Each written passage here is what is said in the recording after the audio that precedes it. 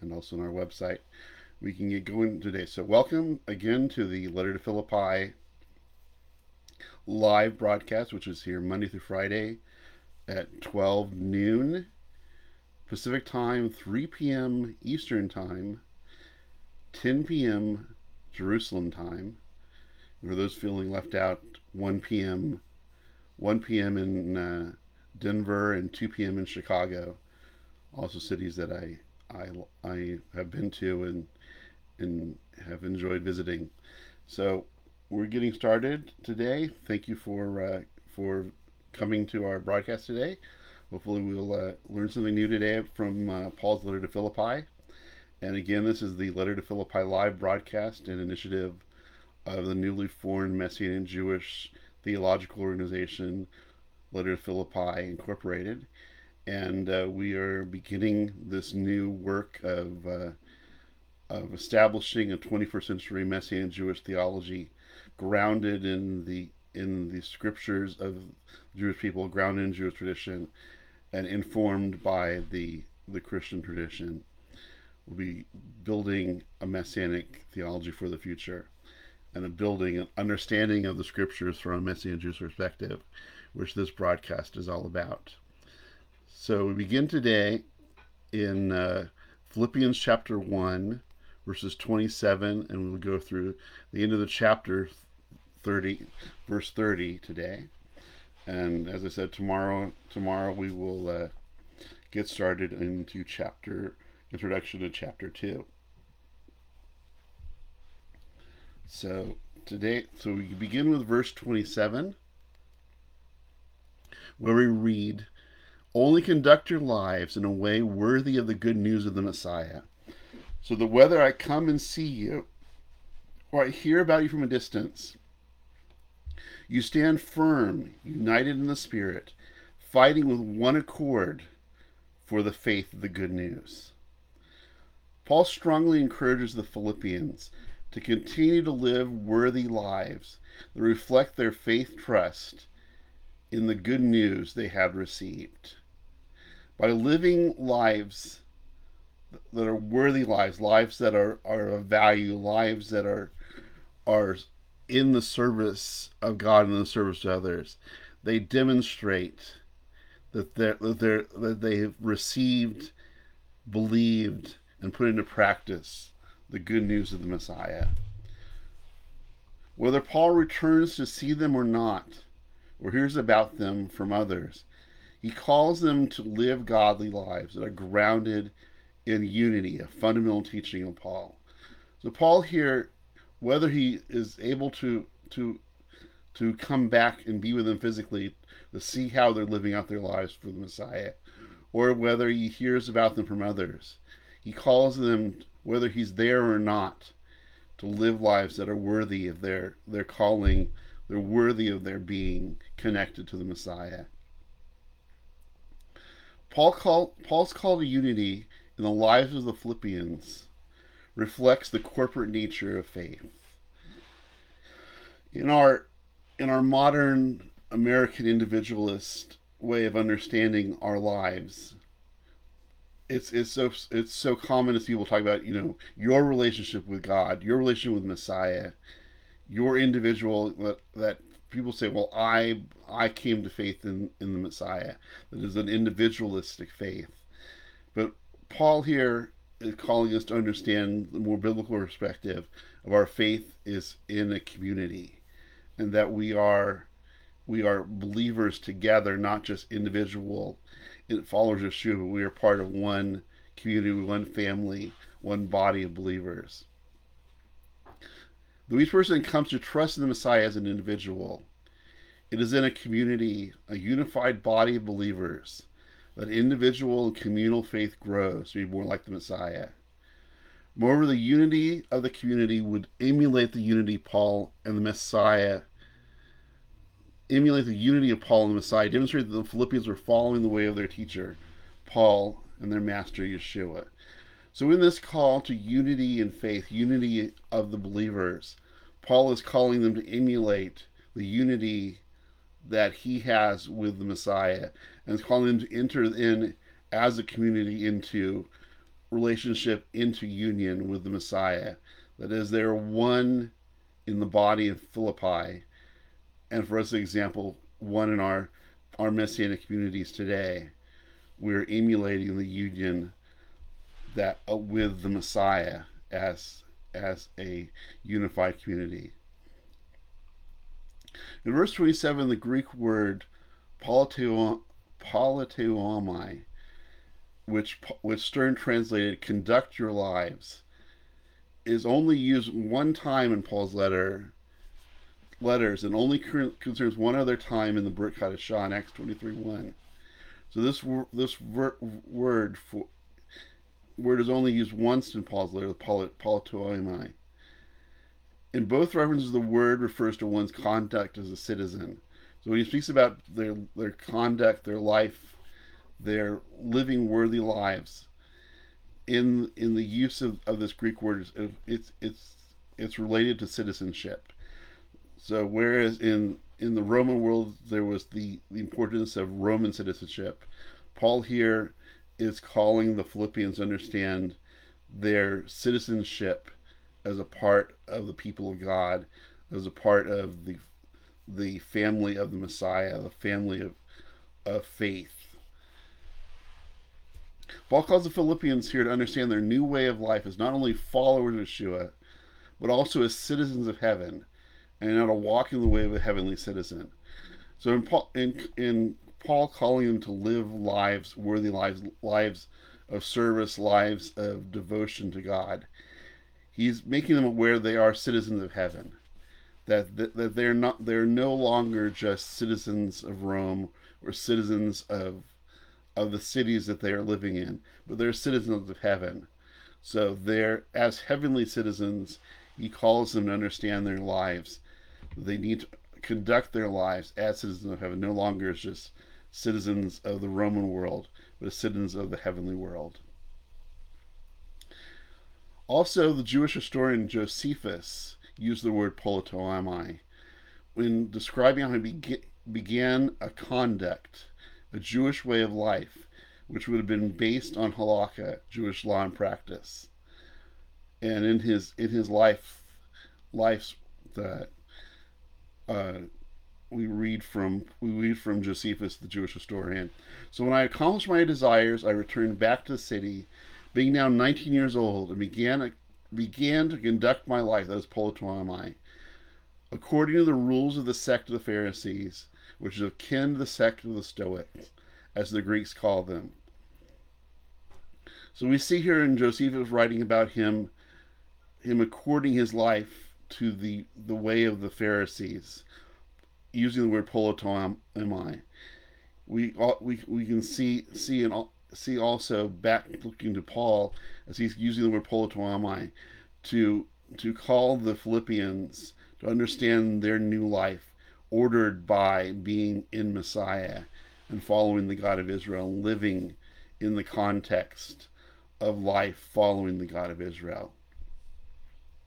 As Josephus chose to conduct his life in accordance with the halakhic way of life and practice of the Pharisees, Paul here is calling the Philippians to conduct their new lives as followers of Yeshua, walking in the example of the Master.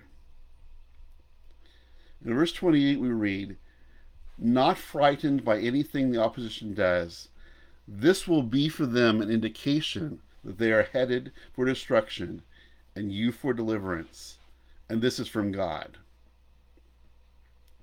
The main opposition of the Yeshua believers in Philippi would have been from the pagan religions of their past.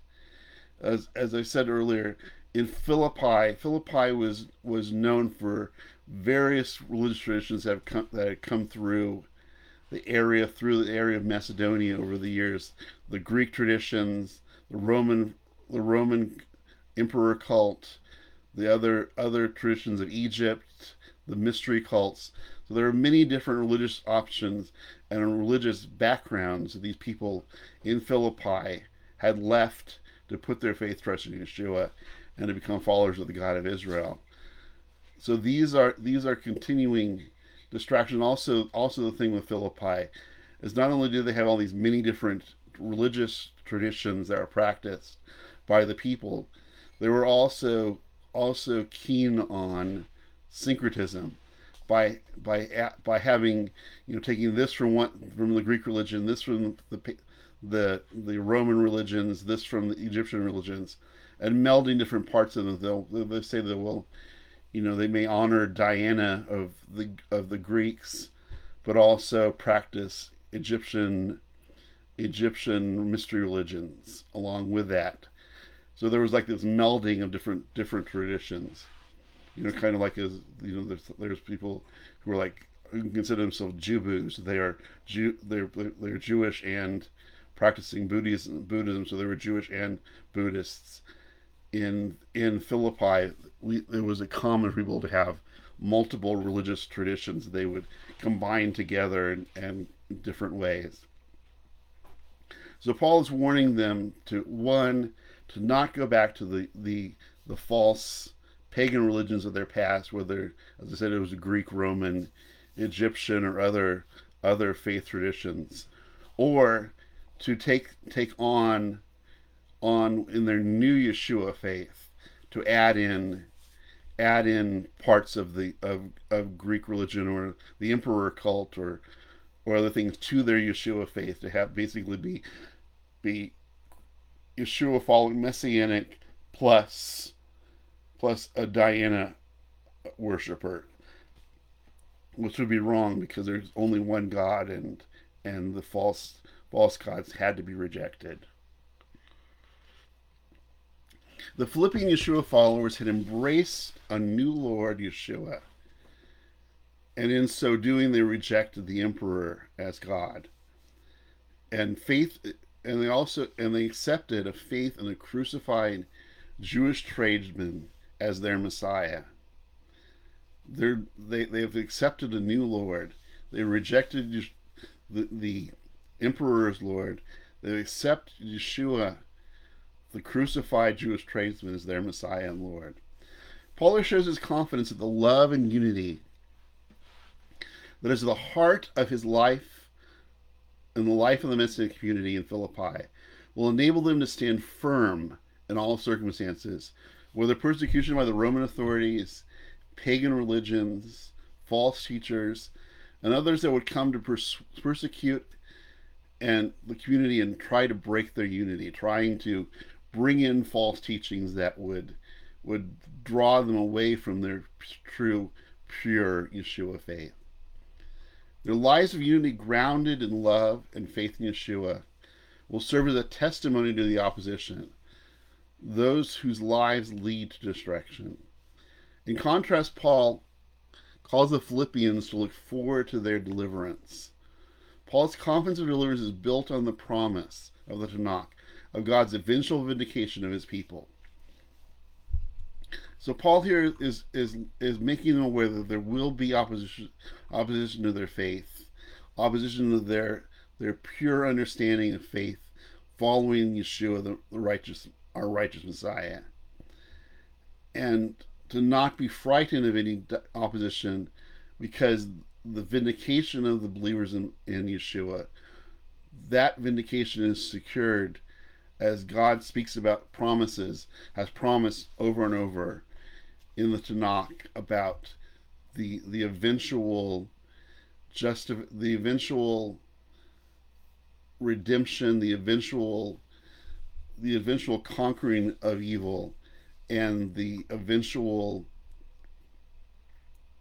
deliverance and vindication of God's people. That God is faithful to his promises that he's given in the past. And Paul is sharing with the people of Philippi that despite the opposition to their new faith in Yeshua, that there will be vindication in the end.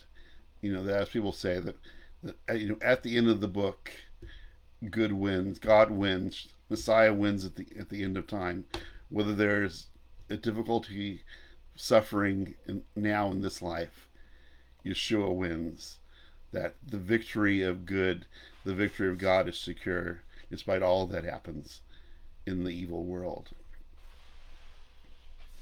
In verse 29 we read, "Because for the Messiah's sake has been granted you not only to trust in him, but also to suffer on his behalf. So Paul here is continuing to tell them about their new life in the Messiah, that there will be that there will be suffering, but as we see in the previous verse, there will be vindication. That despite all that the believers in Philippi and for us as those who are reading these words will go through for our faith trust in Yeshua, there will be vindication in the end. There will be struggles. There will be suffering in this world as we stand for the Messiah. But vindication will come. You know, this said, good wins, Messiah wins. There will be a vindication for the righteous, those who put their faith trust in Yeshua. Though seemingly counterintuitive, a very contradictory statement we're going to make, that suffering is to be granted as a gift for those who follow Yeshua. That in suffering for their faith in the Messiah, that it is a gift that the followers of Yeshua possess. Paul sees it as a privilege for himself to suffer on behalf of the Messiah, and recommends the same attitude of the Philippians. So Paul, as I said, it seems counterintuitive that he sees suffering for the Messiah as a gift, and he's calling the Philippians to understand that in their suffering for Messiah, they have been given an opportunity to show their willingness to suffer for the Messiah and to show their faithfulness to the one who suffered greatly for them. And we read in Acts 5:41 about the early Messianic Jews, where we read, the emissaries left the Sanhedrin overjoyed at having been considered worthy of suffering disgrace on account of him, on account of the Messiah. So this willingness to suffer for the Messiah is built into the very beginning of the Messianic community.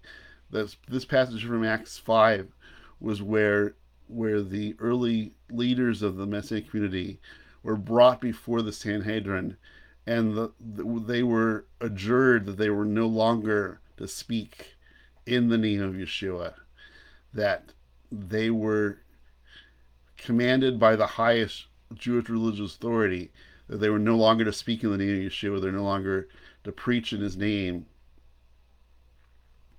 And they knew that they would have to reject that command, because that command was in violation of their faith trust in Yeshua, and the very command of Yeshua to go into all the world and preach the good news of the Messiah. So they knew that they were, by rejecting the call to be silent about Yeshua, that there would be suffering for them and death, and for Yeshua's 12 Talmudim, the original disciples, what considered the apostles, all but Yochanan, John, actually died for their faith. The 11 of them were martyred for their faith, and only John actually got to live out his life, and though he was poisoned and survived poisoning, to live out his life until his death on the Isle of Patmos after he wrote the Revelation. Paul also acknowledged that his commitment to Yeshua was so deep that he was willing to follow the Messiah's path of suffering, including death by execution. Paul here is knowing that his life is so much about the Messiah, that he is willing, knowing that his Messiah suffered so much for him, even dying on the Roman cross.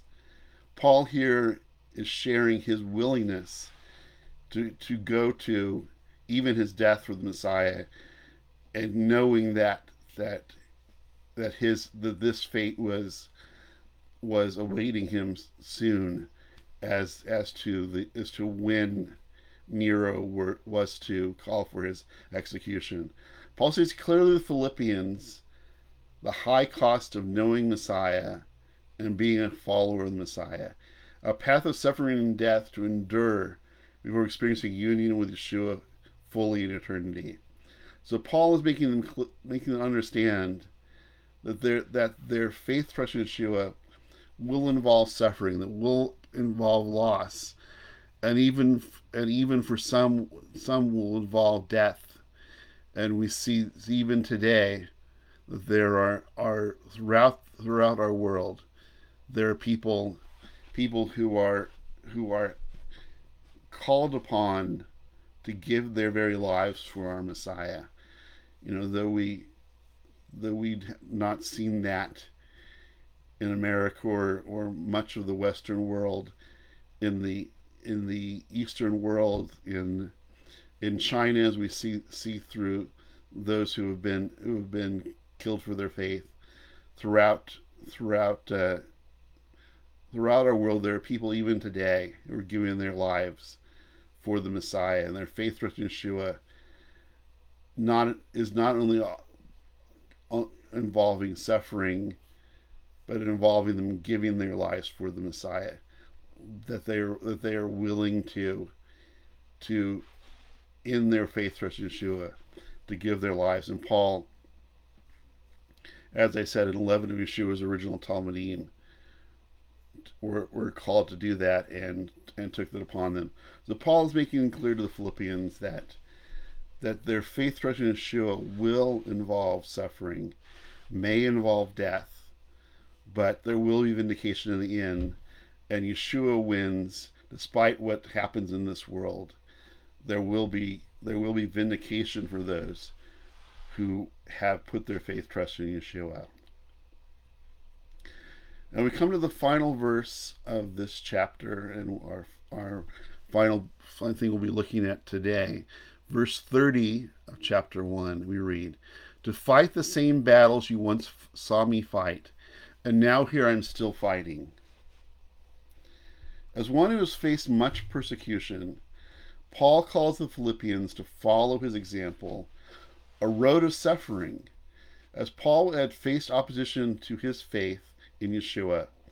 At his proclamation of the good news, he calls the believers in Philippi to stand firm and emulate his willingness to suffer for the faith. Along with rejecting their familial religious heritage, the religious beliefs of their past, of their family, of their tradition they'd grown up, or the syncretic, the melding of religious traditions in Philippi, the melding of various pagan practices. They in Philippi, these believers in Philippi, and us by extension, have chosen another way, a way of rejection with outsider status. That not only were these people in Philippi, they were taking on a new faith. They were actually leaving the faith traditions of their family and their past. In essence, they were rejecting their familial traditions, and for many of them, they would have been rejected by their families. And we know how that is common among Jewish people who come to put their faith in Yeshua. There is a separation between family members over this. This is the same thing in Philippi, that people who were coming to put their faith in Yeshua were also leaving their familial traditions, and even leaving their families to put their faith trust in Yeshua. But they and us who have put our faith in Yeshua have chosen another way, a way into outsider status.